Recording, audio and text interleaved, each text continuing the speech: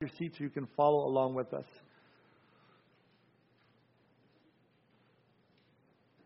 Is everybody comfortable as far as the weather, the heat inside of here? I mean, it's not too warm, not too cold, just okay? All right. Okay. James and I got in trouble first service because my wife said it was too cold.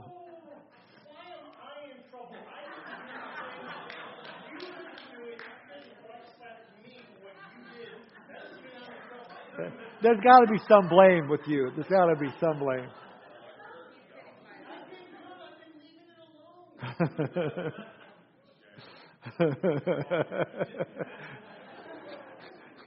Guilty by association. Sorry.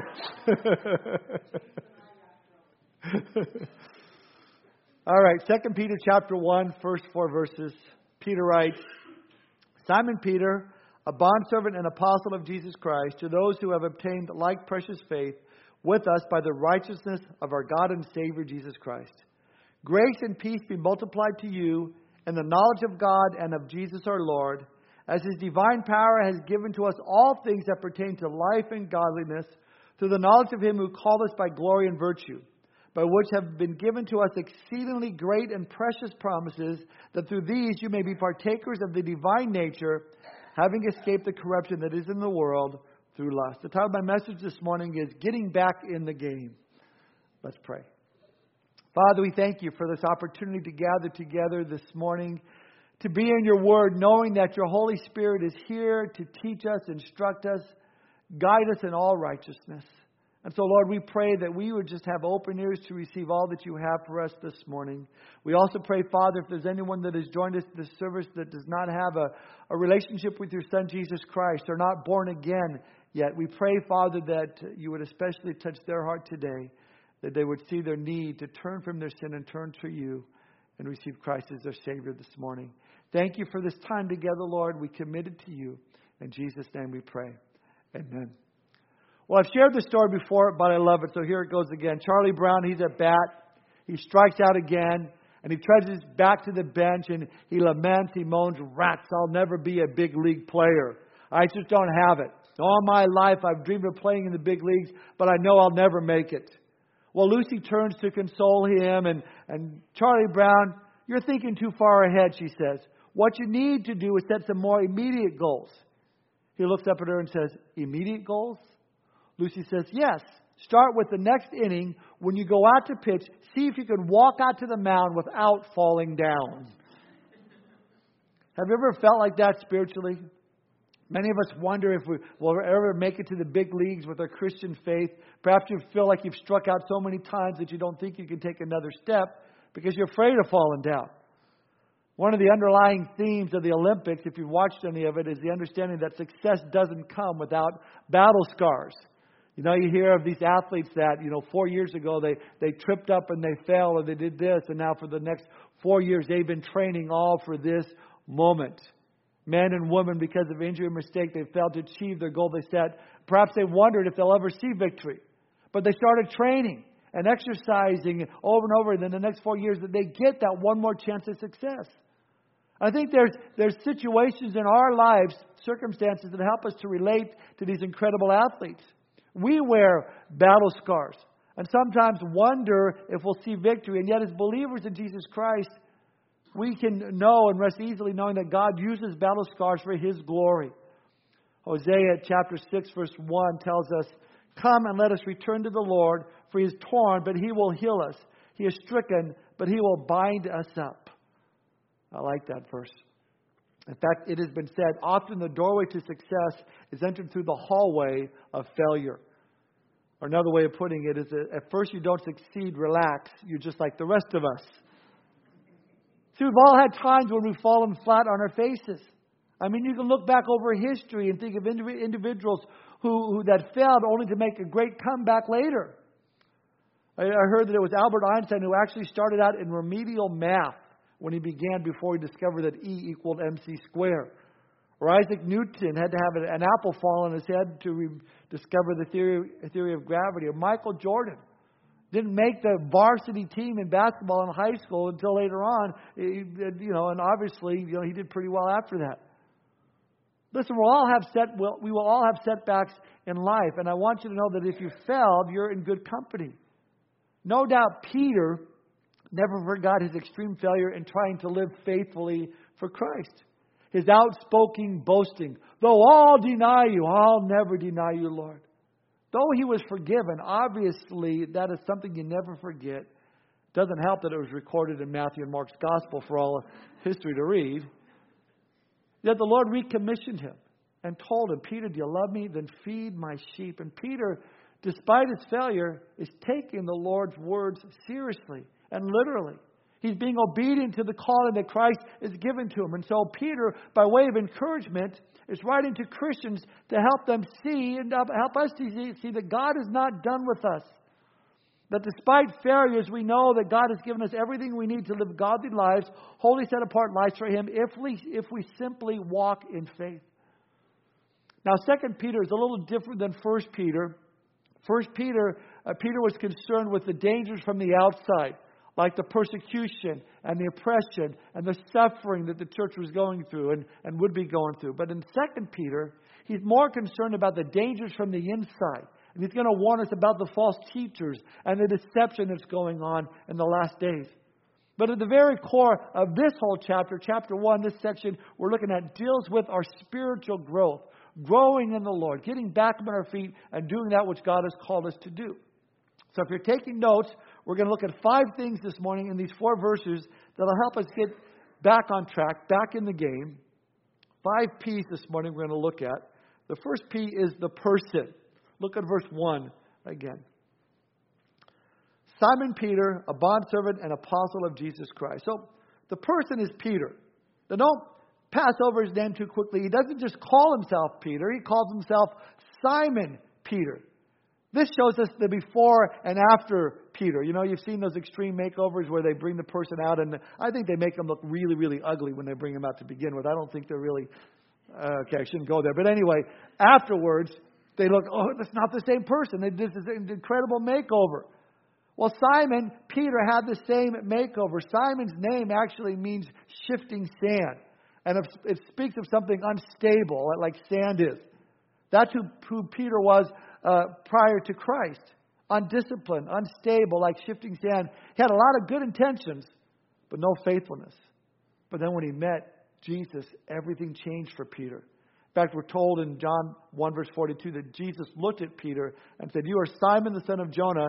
You shall be called Cephas," which is translated a stone. In Aramaic, the word for stone is Cephas. In Greek, it's the word Petros, and that's where we get our English word for Peter. The point is that Peter would no longer be shifting sand, but he would become a rock, stable and faithful after he was born again. See, using his old name, Simon, he's recalling his old life, and then using Peter, he's bringing up his new life in Christ. He's showing us the same thing takes place in us when we come to Christ. The transformation takes place in our lives, in each one of us. Let me give you an example of this. Phrenology. Maybe you've heard this word before, maybe you haven't. It's a term that was used back in the 1800s. It's the study of a person's personality traits through the reading of the bumps on their heads. Now you may say, well, if you've been to the school of hard knocks, see, that's how they figure it out. Well, we laugh at that, but years ago, this was the science that they had. With that, I found this story about a phrenologist who was lecturing in a certain town, and he could claim that he could tell anyone's nature by examining the bumps on their head. Well, a rough-faced, stern-looking man volunteered to come up to the platform, and after thoroughly examining the man's head, the phrenologist proudly described this man as a cold and hard, very disagreeable disposition. Well, the audience began to laugh in an uproar because they knew this man to be anything but what he described. One of the audience members shouted, "Come on, this man is the kindest, warmest person there is. You couldn't be further from the truth." But just then the stern-faced man that was examined suddenly spoke up and said, Hold on a minute. The person that he described as a cold and hard, disagreeable disposition is the exact portrayal of my nature before my Lord Jesus Christ took possession of my life. Since Jesus has come into my life is completely different. And listen, that is true for Peter. It's true for each one of us this morning as believers. Before we come to Christ, we're all in God's eyes sinful. We're vile, but after conversion, through the work of God's Holy Spirit in our lives, we're changed. We're enabled, empowered to live holy lives that bring glory to God. And even though we fail, and even though we fall, we need to look to the Lord and get back up and get back in the game. That brings us to point number 2. The person is Peter. The people he's writing to, number 2, the people. Look at who Peter's writing to. Second part of verse 1. He's writing to those who have obtained like precious faith with us by the righteousness of our God and Savior, Jesus Christ. He's saying that I'm writing to all those who have the same faith, precious faith that Peter had. Faith in what Jesus Christ has done for each and every person. Peter says, you've obtained the same like precious faith that I have. The words obtained like precious faith has the meaning of receiving equal citizenship. You know, it's like if Prince Charles wanted to become a citizen of the United States, and so did a pub owner also want to become a citizen. From totally 2 different classes of people, their citizenship, though, is not based on who they are. It'll be based on the requirements to become a citizen. Both had to file the same paperwork, the same test, get sworn in as a citizen the same way. Peter's saying, listen, we've all became citizens of heaven the same way, through faith in Jesus Christ. Jesus says, I'm the way, the truth, and the life. No man comes to the Father but through Him. That's the only one way to Jesus Christ, to God our Father, through faith. You see, Jesus could represent all men as their Savior from sin. And it was the cross at Calvary that He took upon Himself for my sin and your sin. And He offers to give us that perfect righteousness, to make us that citizen of heaven. Our part is simply to repent of our sin, turn from it, and place our faith and trust in Him. That is the like faith that we have in common with Simon Peter. And that's why we can get up from our past failures and get back in the game, because it's always been and always will be all about Jesus. Now, this brings us to the third P, the person, the people, and now the purpose. What's the purpose Peter's writing this letter? Look at verse 2. He tells us, grace and peace be multiplied to you in the knowledge of God and of Jesus our Lord. The purpose, spiritual knowledge. Now take a note of this word knowledge here. It's a Greek word, epignosis. And it's a study of pigs' noses is what it's about. No, it's not. It just sounds like it. It's experiential understanding. That's what Peter's talking about. You could say spiritual knowledge is the theme of 2 Peter. Peter says it's the knowledge of God and of Jesus our Lord would be multiplied. That's his prayer. That's his purpose. That He may impart to you and I some of that experiential knowledge that he has gained in his walk with Jesus Christ. And we know that Peter had some heavy lessons that he learned in life while he walked with Jesus. Lord, if you bid me to come, to step out into the water, I will come out there. Hey, this is great. He's walking on water. And then all of a sudden, bloop, bloop, bloop, bloop, as he got his eyes off the Lord. Peter's saying, listen, I've got some insights. I've tried some things that you know what? This gives him a heads up, so maybe you don't have to go through some of the things I went through. Experiential understanding of God and of Jesus Christ our Lord. That's Peter's purpose, to pass on what he knows. Listen, if you've been walking with the Lord for any amount of time, you too have some experiential understanding of God, of Jesus our Lord, that you can pass on as well. And listen, passing on our faith begins first and foremost in our homes. We're told in Psalm 145, verse 4, one generation shall praise your works to another and shall declare your mighty acts. There's a story about a family I read that had a priceless family heirloom, a vase, and it was passed down from one generation to the next generation. Well, one day, the parents of the family who had the possession of this vase left the teenagers at home, and they went out shopping for the day. Well, when they returned home, you guessed it, their children met the parents at the door with sad faces, and they reported this: Mother, Father, you know that priceless heirloom our family passes down from one generation to the next? Well, our generation just dropped it. Listen, every generation has memories. Every generation has stories and values it wants to pass along to the next generation, to our children. But this is especially true for spiritual values of our faith. And we certainly don't want to neglect, doing this. We don't want their faith to be dropped after they leave the house. So it takes passing it along. Let me say, it just doesn't happen by osmosis. We must train our children in the ways of the Lord. We must pass on what God has taught to us, to our children. Well, some people think, well, that's what church is for. I just drop off the kids and I'm out of the game. I don't have to do it. Or maybe they feel it's a lack of knowledge. There's some prior mistake in their lives that they somehow feel disqualified to be the primary spiritual influence on their child's life. Listen, if you know that the gospel, that Jesus Christ is your Lord and your Savior, you know enough to begin influencing the life of your child. And the reality is that you are present much more in your child's life than any church leader could ever be. And the kinds of testing and struggles that you've gone through in your life has caused you to learn valuable lessons from the Lord that only you can teach to your children. You don't want to cast that aside. You don't want to forget about those things that you have learned. We should desire to pass on what God has worked in our lives to help other people, to make sure that trial was not for naught. Paul put it this way, and I love this verse, 2 Corinthians 1, 3 and 4. All praise to God, the Father of our Lord Jesus Christ. God is our merciful Father and the source of all comfort.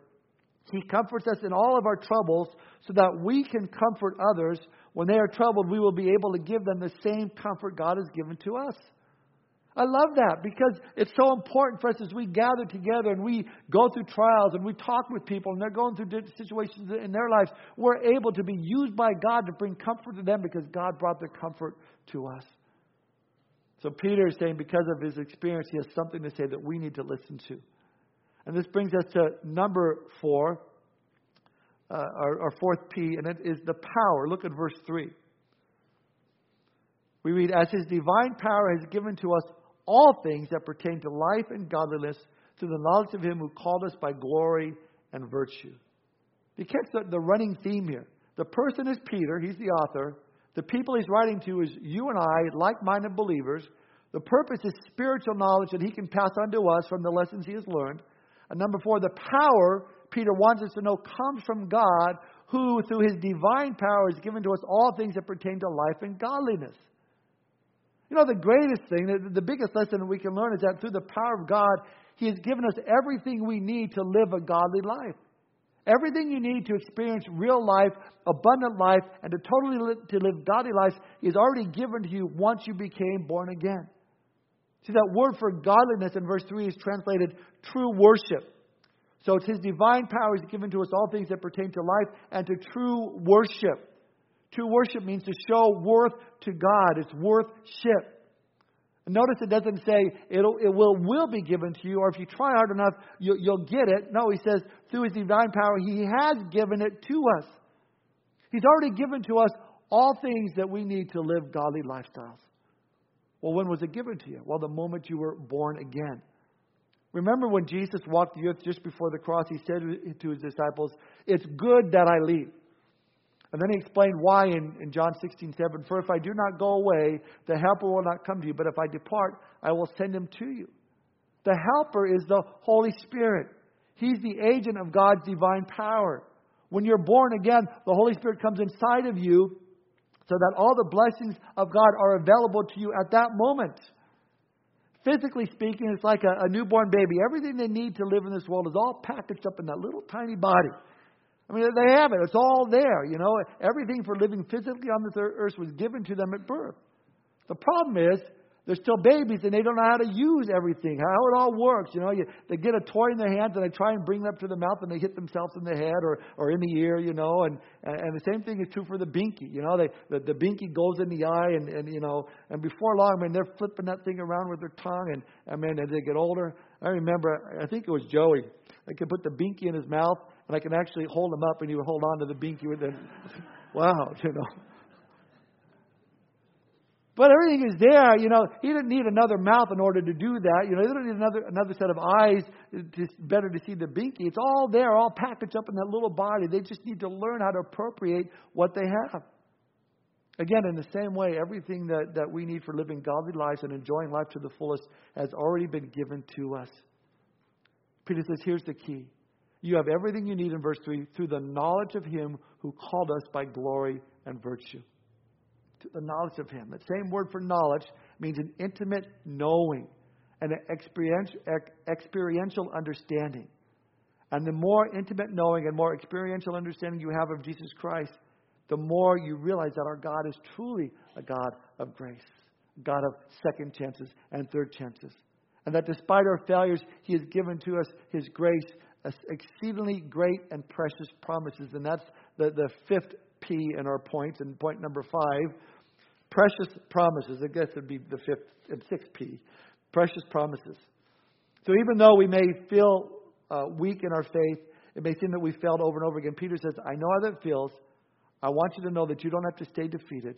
God has given to us, look at verse 4 again, exceedingly great and precious promises, that through these you may be partakers of the divine nature, having escaped the corruption that is in the world through lust. He's given us exceedingly great and precious promises. Now, I've said this many times before. I love the fact that big old, burly, salty Captain Peter uses the word precious. Now, it's not a word that guys normally use. Girls, let's go to Precious Moments Chapel, and they go to Precious Moments and go look at all the little dolls, and it's a woman place. Is all I'm going to say. It's just precious. But Peter, and Peter's going, man, this is precious. What was so precious to him is his salvation. Precious was Jesus' blood that was shed for him upon that cross. It was so precious. That word precious also means valuable, costly, esteemed, and honored. This is powerful. Peter's saying, listen, what God has given to us is in these precious promises is valuable, costly, esteemed, and honored. There's something about the promises of God in that when it comes to God, a promise is a promise. God's not going to go back on His promises. For that, you and I should be extremely grateful. I mean, could you imagine if God said, I know I promised to never leave you or forsake you, but you know what? I'm pretty much tired of you. See ya, But God, you promised. No, I changed my mind. God would never do that. I mean, wouldn't it be a real bummer we get to heaven and Peter's there and Peter takes you before the Lord and Peter goes, oh, I'm sorry. God changed his mind. This whole heaven thing, He's going to do away with that. Listen, that would never happen because the God who never lies promises heaven. He promises eternal life to all those who believe, to all who repent and trust in the finished work of the cross. And when God makes a promise is a promise. You can take it to the bank. It's going to happen. Period. End of story. God doesn't change. You have His word on it. Malachi 3 verse 6.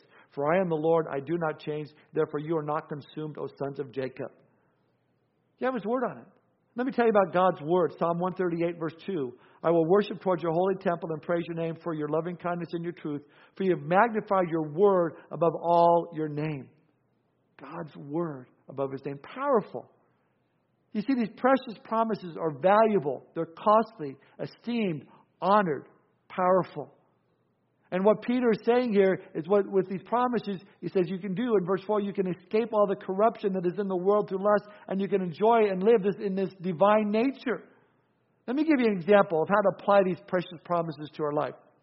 Let's say tomorrow morning you get to work and you pull into the parking lot, and at the same time a coworker pulls in, and they make the same amount of money, but they pull in with this brand new car. New car, or maybe a used car, but a new car to them, not necessarily an item to covet. But with that said, you've been wanting a new car for a really long time. Doesn't matter, new car, anything. You're tired of opening your door to get your fast food, out of the drive-thru window at the restaurant. And you just can't afford them right now. But here's what's happening in your heart. You see this guy pull up in his car. A little bit of jealousy, right? A little bit of envy. And you're going, what's that guy doing with the new car? It can't be his. He's got to be borrowing it from somebody. And so he walks in the office and he's making a big deal over kind of jangling his keys and proclaiming the great deal he got in his car. And he turns to you and says, hey, you want to go to lunch in my new car today? Listen, if you don't keep that greed in check, it can turn into hatred, rivalry, bitterness, all sorts of sins. Animosity, vengeance. Get your keys out and get the door of their car, Okay, don't do that. But you may do it in your heart. Hopefully not. Be careful, because that is the corruption that is in the world through lust. It wants to defile you. It wants you to get back into those sins. But listen, if you know the precious promises of God, it checks you. And suddenly it'll lead you on that path of righteousness. Okay, what's a good precious promise for greed? How about Philippians 4:19? and my God shall supply all of your need according to His riches and glory by Christ Jesus. Philippians 4:19. So if God knocks in your heart when you're being greedy and you're looking at that guy's car and says, hey, keep in check, remember my promise. I'll supply all of your needs. If you want a car, just ease up. I know what you need. Not necessarily what you want, but I know what you need, and I'll meet that need exceedingly above what you may ask or think. And He may bring to your remembrance Ephesians 3:20. Now to Him who is able to do exceedingly abundantly above all that we ask or think, according to the power that works in us. Why? Because He's given us these precious, exceedingly great and precious promises. I don't have to react in those feelings of greed or envy over my coworker's new car. I can instead rejoice with them. That my God has everything under control. He knows exactly what He's doing and what I need. That's why these promises are so great. And they're precious because they have value beyond calculation. Think about this. If we suddenly lost the Word of God, there'd be no way to replace it. It'd be horrible. In the same way, Peter talks about lust, that we have escaped the corruption that is in the world through lust. Let me give you a good example of this. Guys, some girl is walking along and you spot her. And she's wearing this wild type outfit on, and you decide to take a little bit longer look. Now, it's been said, the first glance is not your fault. The second glance becomes sin.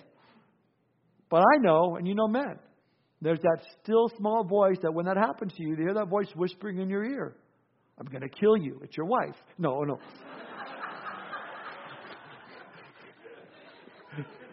It's the Lord. And the Lord and His Holy Spirit is saying, stop. Listen, there are precious promises to deal with greed. When I see someone gain something I may long for, God will give me a positive promise. He'll supply all of my needs. But when it comes to lust, the promise I need is protective. I need a protective promise. So God, through His Holy Spirit, will bring back to my memory 1 Corinthians 10:13. No temptation has taken you except such as common to man. But God is faithful, who will not allow you to be tempted beyond what you are able, but with the temptation, make a way for you to escape, that you may be able to bear it. It's where the Word of God knocks on your heart and says, here's the word, here's a way of escape. Don't look, turn your head, run the other way. In fact, He'll give you even more protective promises. 1 Corinthians 6:18. Run from sexual sin. No other sin so clearly affects the body as this one does. For sexual immorality is a sin against your own body. Maybe we'll throw another verse in your brain. 2 Timothy 2:22. Run from anything that stimulates youthful lust. Instead, pursue righteous living, faithfulness, love, and peace. Enjoy the companionship of those who call on the Lord with pure hearts. Listen, that is why we have these promises and why they're precious, because they're positive and they're protective. That when we obey them, they work. See, it's not just quoting them. We have to do what they say. And that must begin with hiding God's Word in our hearts so the Lord can bring to our remembrance the promises that we need to see us through. As I shared last week, when we say, thus saith the Lord, we need to know what the Lord doth saith. David put it this way in Psalm 119:11, your word I have hidden in my heart that I might not sin against you. So Peter the person tells the people the purpose of the letter, that we would grow in the knowledge and that God has given us power and precious promises to do just that. And the promises are precious, which means they're, remember, valuable, esteemed, and honored, and they're costly. Costly because Jesus Christ paid for them at the cross of Calvary. And now I have access to God because of what Jesus Christ has done for me. If it weren't for that fact, I would have no promises. So for you to live as though you have no strength to deal with those areas in your life that are slowing you down in your walk with Christ, it's just not true. You need to step back and look and see that you have everything you need to live a godly life. You've got these precious promises. And again, please grasp and understand that the only reason you have these precious promises is because Jesus Christ was broken and bruised for you. Only then you can appreciate the preciousness of those promises. And once I realize how precious they are, then it tells me I want to live to please God. I want to live with this divine nature that He's given to me, not my old nature. Again, verse 4, He says, been given these great and precious promises, that through these you may be partakers of the divine nature, having escaped the corruption that is in the world through lust. We can partake of the divine nature of God. I like what Warren Wiersbe in his commentary of 2 Peter chapter 1 says about the divine nature. And he says this, and I quote, When the sinner believes on Jesus Christ, the Spirit of God uses the Word of God to impart the life and nature of God within. A baby shares the nature of its parents, and a person born of God shares the divine nature of God. The lost sinner is dead, but the Christian is alive because he shares the divine nature. The lost sinner is decaying because of his corrupt nature, but the Christian can experience a dynamic life of godliness because he's God's given divine nature within. Mankind is under the bondage of corruption, Romans 8:21, but the believer shares the freedom and growth that is a part of possessing the divine nature. Warren Wiersbe. I like in Warren's commentary, he goes on. I want to look at these things. He says the divine nature deals with four areas of life. He says nature determines appetite, nature determines behaviors, nature determines environment, and nature determines association. I started thinking about that, and it's really true. Think about that. Your nature determines your appetite. Now, my daughter Laura has a little dog. Bentley is his name. And Bentley's, nature determines Bentley's appetite. When Laura gets up in the morning, little Bentley's excited because he's going to get some of that hard, diamond-shaped dog food that she feeds him. Now, what's amazing is that he will eat this rock-hard, diamond-shaped dog food twice a day. In fact, he'll go over to his little bowl, and he'll paw at his bowl and wait till he gets with great anticipation for this stuff. Now, I think, if my wife fed me morning and evening rock-hard, diamond-shaped dog food, after about a week, I wouldn't be pawing the bowl for more food. Now, you may say, well, you don't know my wife's cooking. Rock-hard, diamond-shaped dog food would be an improvement. I feel sorry for you. But here's my point. Nature determines appetite. If I say, Bentley, do you want a treat? He knows by the inflection of my voice what that means. He's going to get a snack that's good to eat. Bentley's nature determines appetite. All dogs want to do is eat. I mean, it's all about food. It's their nature. Now, if we move from appetite to behavior, then nature determines behavior. And we stay with Bentley the dog right as an example. If Bentley is over our house, and I throw this little stuffed animal that actually looks like a flattened out roadkill squirrel. If I throw the squirrel, Bentley will dart after that like he's retrieving dinner for his master. And he'll shake that thing back and forth in his teeth, as if he's really killing it. Now, if we have friends over, and Lisa takes that same squirrel, and I go with a mad dash after it, and I put it in and I start shaking, we have a problem here. It's not my nature. I'm not a dog. Though I've been in the doghouse before, it doesn't make me a dog. So we have an appetite, behavior. Next, we have an environment, Warren talks about. Nature determines environment. Let's move from a dog to a cat that we used to have. I talked about her last week, Tinker Bell.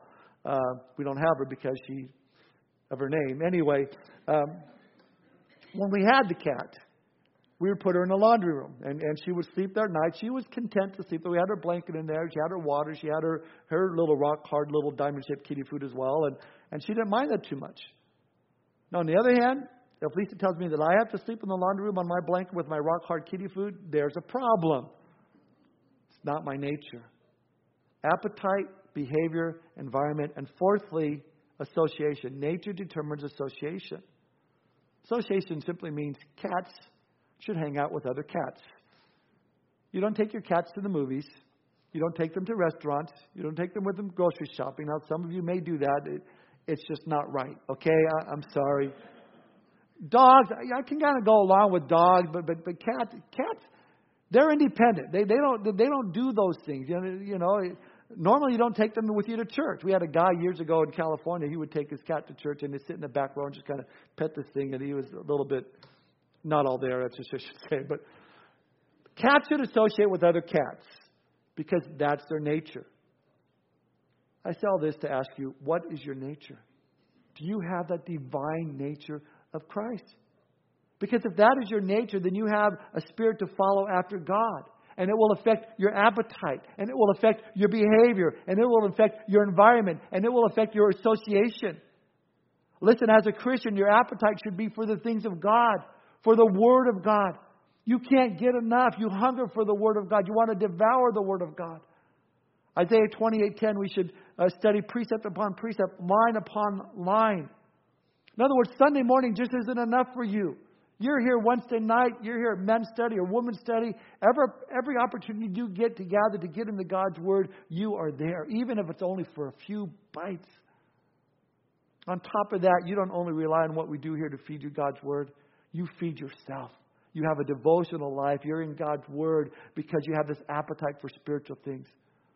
Listen, my goal as a pastor is to whet your appetite for the things of God so that you'll desire to dig deeper into God's Word. But if you don't have that spiritual nature, then you don't have a spiritual appetite. And if you don't have a spiritual appetite when I'm teaching, you're looking at the screen behind me and wondering if you can change the channel on it. Watch something different. You're looking at your phone, maybe checking your Facebook and emails and text messages and pretending to look at, what's my Bible app that I have here? Really, Listen, if that's true for you, then it tells me something about your appetite. It tells me something about your spiritual condition. It tells me you're not where you need to be. Listen, we can move right up the ladder. What about behavior? Behavior as a Christian? If your appetite is for the Word of God and you crave the Word of God, then it's going to affect your behavior. Environment. You will like church even if you have a heart after God. In your environment, in your home will reflect the things of God. The pictures on the wall, the shows on your TV, the social media pages, the conversations in the home, the places you go to, the movies you watch. If you have a heart after God, it will affect your environment. And when it comes to your association, you like Christians. You want to hang out with other Christians. You can't wait to come to church. And when the pastor cancels Wednesday night, you are bummed. What's wrong with him? Because you long for that fellowship with other believers if you have a heart after God. It will be our nature to please God because you now are partakers of the divine nature, as Peter says. Yet all too often when it comes to our environment or association or behavior, we're not acting like spiritual beings. And because we're not a part of the divine nature. We're not, we don't know the precious promises of God. And because we don't know the precious promises of God, though we all have all we need, we're not acting like it. We're not doing it. And we're suffering. Because we're not focused that way, then when someone asks, well, how's church going? Well, it becomes, I don't know. I don't think I really like the teaching there. I think I need some different food. Or I don't know if I really like some people behave there. I don't know if I like the environment. I think we need more screens or less screens or more skits or more music or not like this music or that. Or I don't like this or I don't like that. And going on and on and on. If that's where you're at, then you need to ask yourself, then what is your nature? Is it for the things of God or is it for the things of man? Because if you start trying to fill your life with other things rather than to appropriate what God has already given to you, then you're not going to be satisfied. You're going to come up empty over and over again. That is why it's not a matter of needing more or something different, but again, appropriating what God has already given to each one of us. It's not enough just to have what we need. We also must use what God has given to us. It's applying God's Word to our lives. Again, back in verse 3, as His divine power, He has given to us all things that pertain to life and godliness, exceedingly great, precious promises. I want to close with one more quote from Warren Wiersbe. He says this, and I quote, "If nature determines appetite, and we have God's nature within, then we ought to have an appetite for that which is pure and holy. Our behavior ought to be like that of the Father, and we ought to live in the kind of spiritual environment that is suited to our nature. We ought to associate with that which is true to our nature. The only normal fruit-bearing life for the child of God is a godly life." End quote. Listen, we started our study talking about getting back in the game. Having failed and getting up again. And Peter, the person, did it. And so could we, the people he's writing to. Because we have purpose in life. We have the power to accomplish it through the Holy Spirit. And we have the precious promises of God. Do you believe that? Listen, if you've given your life to Jesus Christ, you have all that you need to succeed in this life, to make a difference in this life. Even if you fail, God is able to do exceedingly above and beyond what we can ask or think. God can use you once again as He used Peter to make an impact on our lives some 2,000 years later. Who knows what God can do for you? Get back in the game. And listen, if you don't know Christ this morning, I want you to know that God loves you. And He sent His Son to die for you upon the cross. And if you put your faith and trust in Jesus Christ, you can be saved, you can have your sin forgiven, and you can be the promise of heaven and eternity with Christ. That's a promise that God has made. He will change you from the inside out. 2 Corinthians 5:17 says, therefore, if anyone is in Christ, he's a new creation. Old things have passed away. Behold, all things have become new. If you want to be changed from the inside out, you want that new creation in Christ, you want that old life to be done away with, you want to live that new nature in Christ, then give your life to Jesus Christ this morning. Turn from your sin, turn to Him, and He will give you that divine nature. You'll be born again today. As soon as service is over, the elders are up front. We'd love to pray with you and give you a Bible. Come up and talk to us. You want to give your life to Jesus Christ. That's what we're here for. We'd love to see it this morning. Finally, I want to close with this.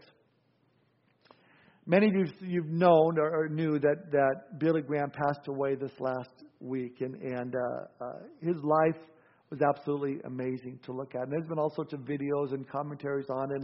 And I've watched them, probably all of them that have come out. And they've really touched me.